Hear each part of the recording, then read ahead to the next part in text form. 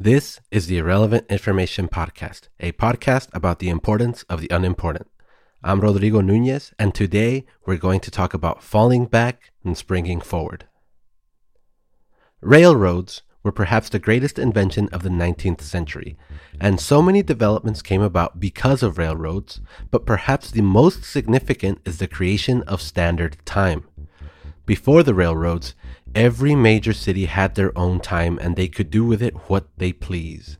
This was the true era of time lords, where in one city you could have 17-hour days and in the other you could have metric time. Well, maybe it wasn't that bad, but the railroads necessitated synchronized time across vast distances, so railway companies across the world established the concept of railway time. In the United States, the Pennsylvania Railroad had their own. The New York Rail had its own time. Trains running west from Chicago used Chicago time, except for when they ran east to Buffalo, during which they used Columbus time. The Santa Fe Railroad used Missouri time all the way to Deming, New Mexico, and the Southern Pacific Railroad used San Francisco time from San Francisco all the way to El Paso, Texas. All of this to say that every railroad company had their own time, and even though they were accurate, there was no uniformity across the entire United States. In 1883, however, the various railroad companies came together and decided on a uniform system across the entirety of the continent.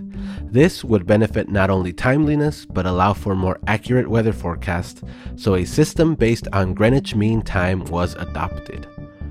What was adopted in 1883 is pretty close to what we have today, and it's this type of logical thought and organization across vast distances that made way for so much more enhanced commerce and progress that really led to significant growth in the 19th century and early 20th century.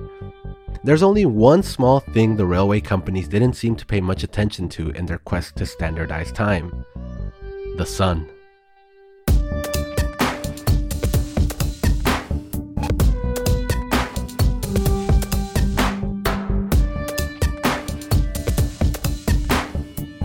As you may already know, the Earth actually has a tilt on its axis, and what this means is that the length of the day naturally changes as the seasons move. If you're in the northern hemisphere like I am, the summer months have more daylight than the winter months, for example. What this means is that even though your clocks may be carefully calibrated by telegraph wires or radio beeps or whatever, when it's summer, morning light will go unused because the sun will be coming up at 4 a.m. or whatever, and you'll have to sleep with the sun still out. Sleep cycle has nothing to do with the sun, which is completely against millennia of the way things have been done. For this, a simple solution was found: daylight savings time, aka spring forward for summer months and fall back for winter months. There's been many examples throughout time of people using variable time or shifting things like meeting times, but the idea for the modern daylight savings time was first proposed by a Kiwi entomologist by the name of George Hudson back in 1895. Apparently, George was so into bugs that he relished the daylight time, which he could spend after work studying and harvesting insects. So he presented a paper to the Wellington Philosophical Society advocating seasonal time adjustment.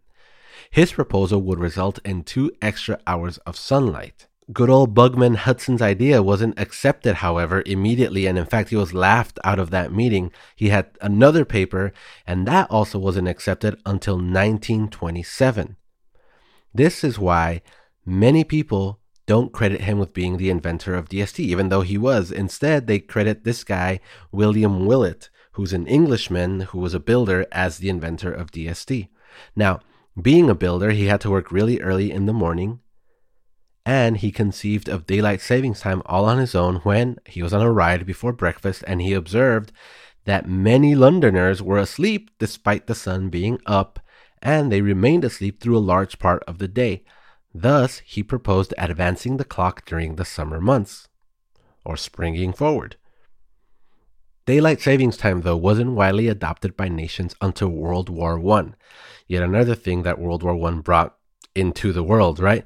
When the Germans first adopted it to save coal during wartime.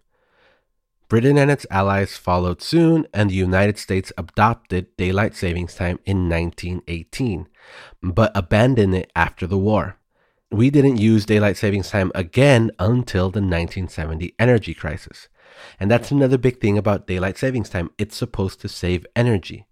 This is because we're out in the sun more, so you don't have to use as much electricity to power your house in the night hours. But again, the axial tilt of the Earth plays a role here.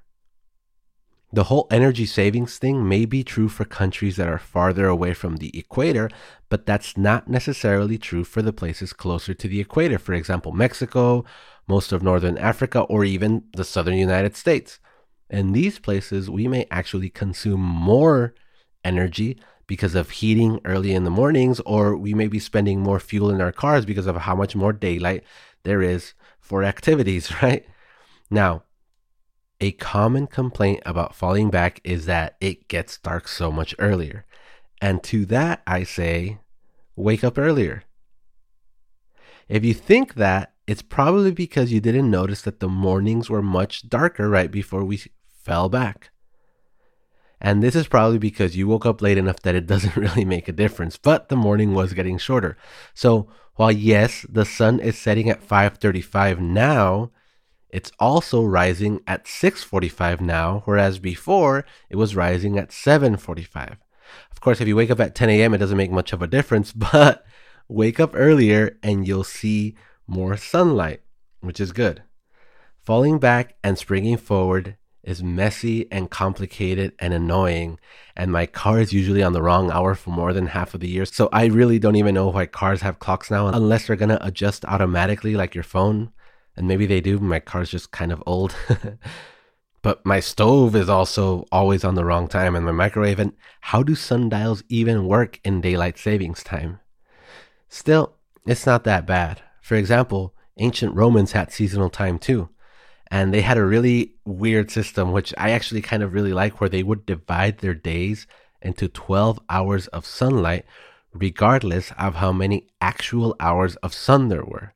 This meant hours were longer in the spring and shorter in the fall. Think of how crazy that was. In winter, the third hour of the day was actually 44 minutes long. But at summer, that same hour lasted 75 minutes. So you have, at one point in the year, 1 hour, the third hour lasts 44 minutes, and another time, the third hour lasts 75 minutes, and that's just how they did it, and that's how they organized it. And it's crazy, but I actually kind of like it. And to keep time, they would use water clocks, which had to do with running water or emptying water. But because of this, the water clocks were changed each month. All of this goes to my greater point, which is to say time is weird and complicated.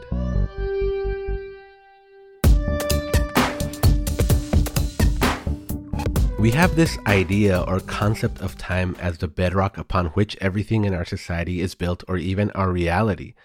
We have weird concepts like being on time, and yet when we try to organize it and make it uniform so that it's measurable across the entire world, we run into the simple issue of, well, then you'll have people sleeping during the day and waking up at night. The whole daylight saving time standardization doesn't even hold up in the Arctics, where the sun doesn't even go down for most of the year or come up most of the time, right? Falling back and skipping forward are great little unimportant things that we've adopted as a society to try and make sense of our lives. The simple fact is we, as a species, introduced standard time, but that ruined eons of us waking up with the sun and going to sleep when it's set. So we try and fix it because we're not machines. Even though the trains that necessitated this standardization of time are machines, we are not. We need the sun. And that's the underlying cool thing about this silly clock business. All of this is a reminder of our humanity. And all of this falling back and skipping forward, springing forward, links us to eons of us working with the sun. It's us handling a problem that we created by our modernization as best as we can. It's us holding on to the idea of being out in the sun. It's us holding out to the idea and kind of rebelling against the clock and saying we're still going to have a little bit of variability, just like we've always had, because we're humans. I know it's not possible, but wouldn't it be great if we just woke up with the sun and went to sleep with it? Wouldn't it be great if there weren't designated special days where we don't work because they're at the end of the week?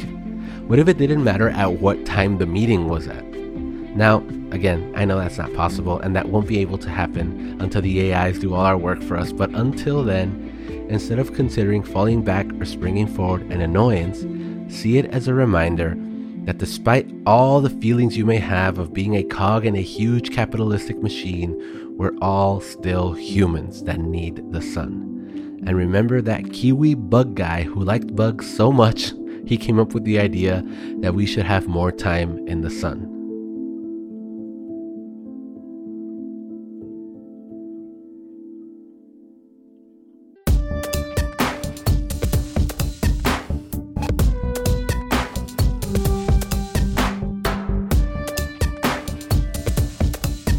That's it for this week's episode. Thank you so much for listening.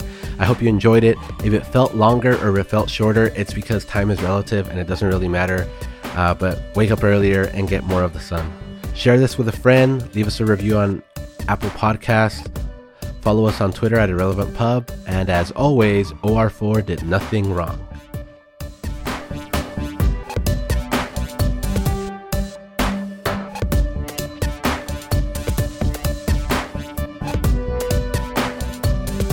This is the Irrelevant Podcast Network. Thanks for listening.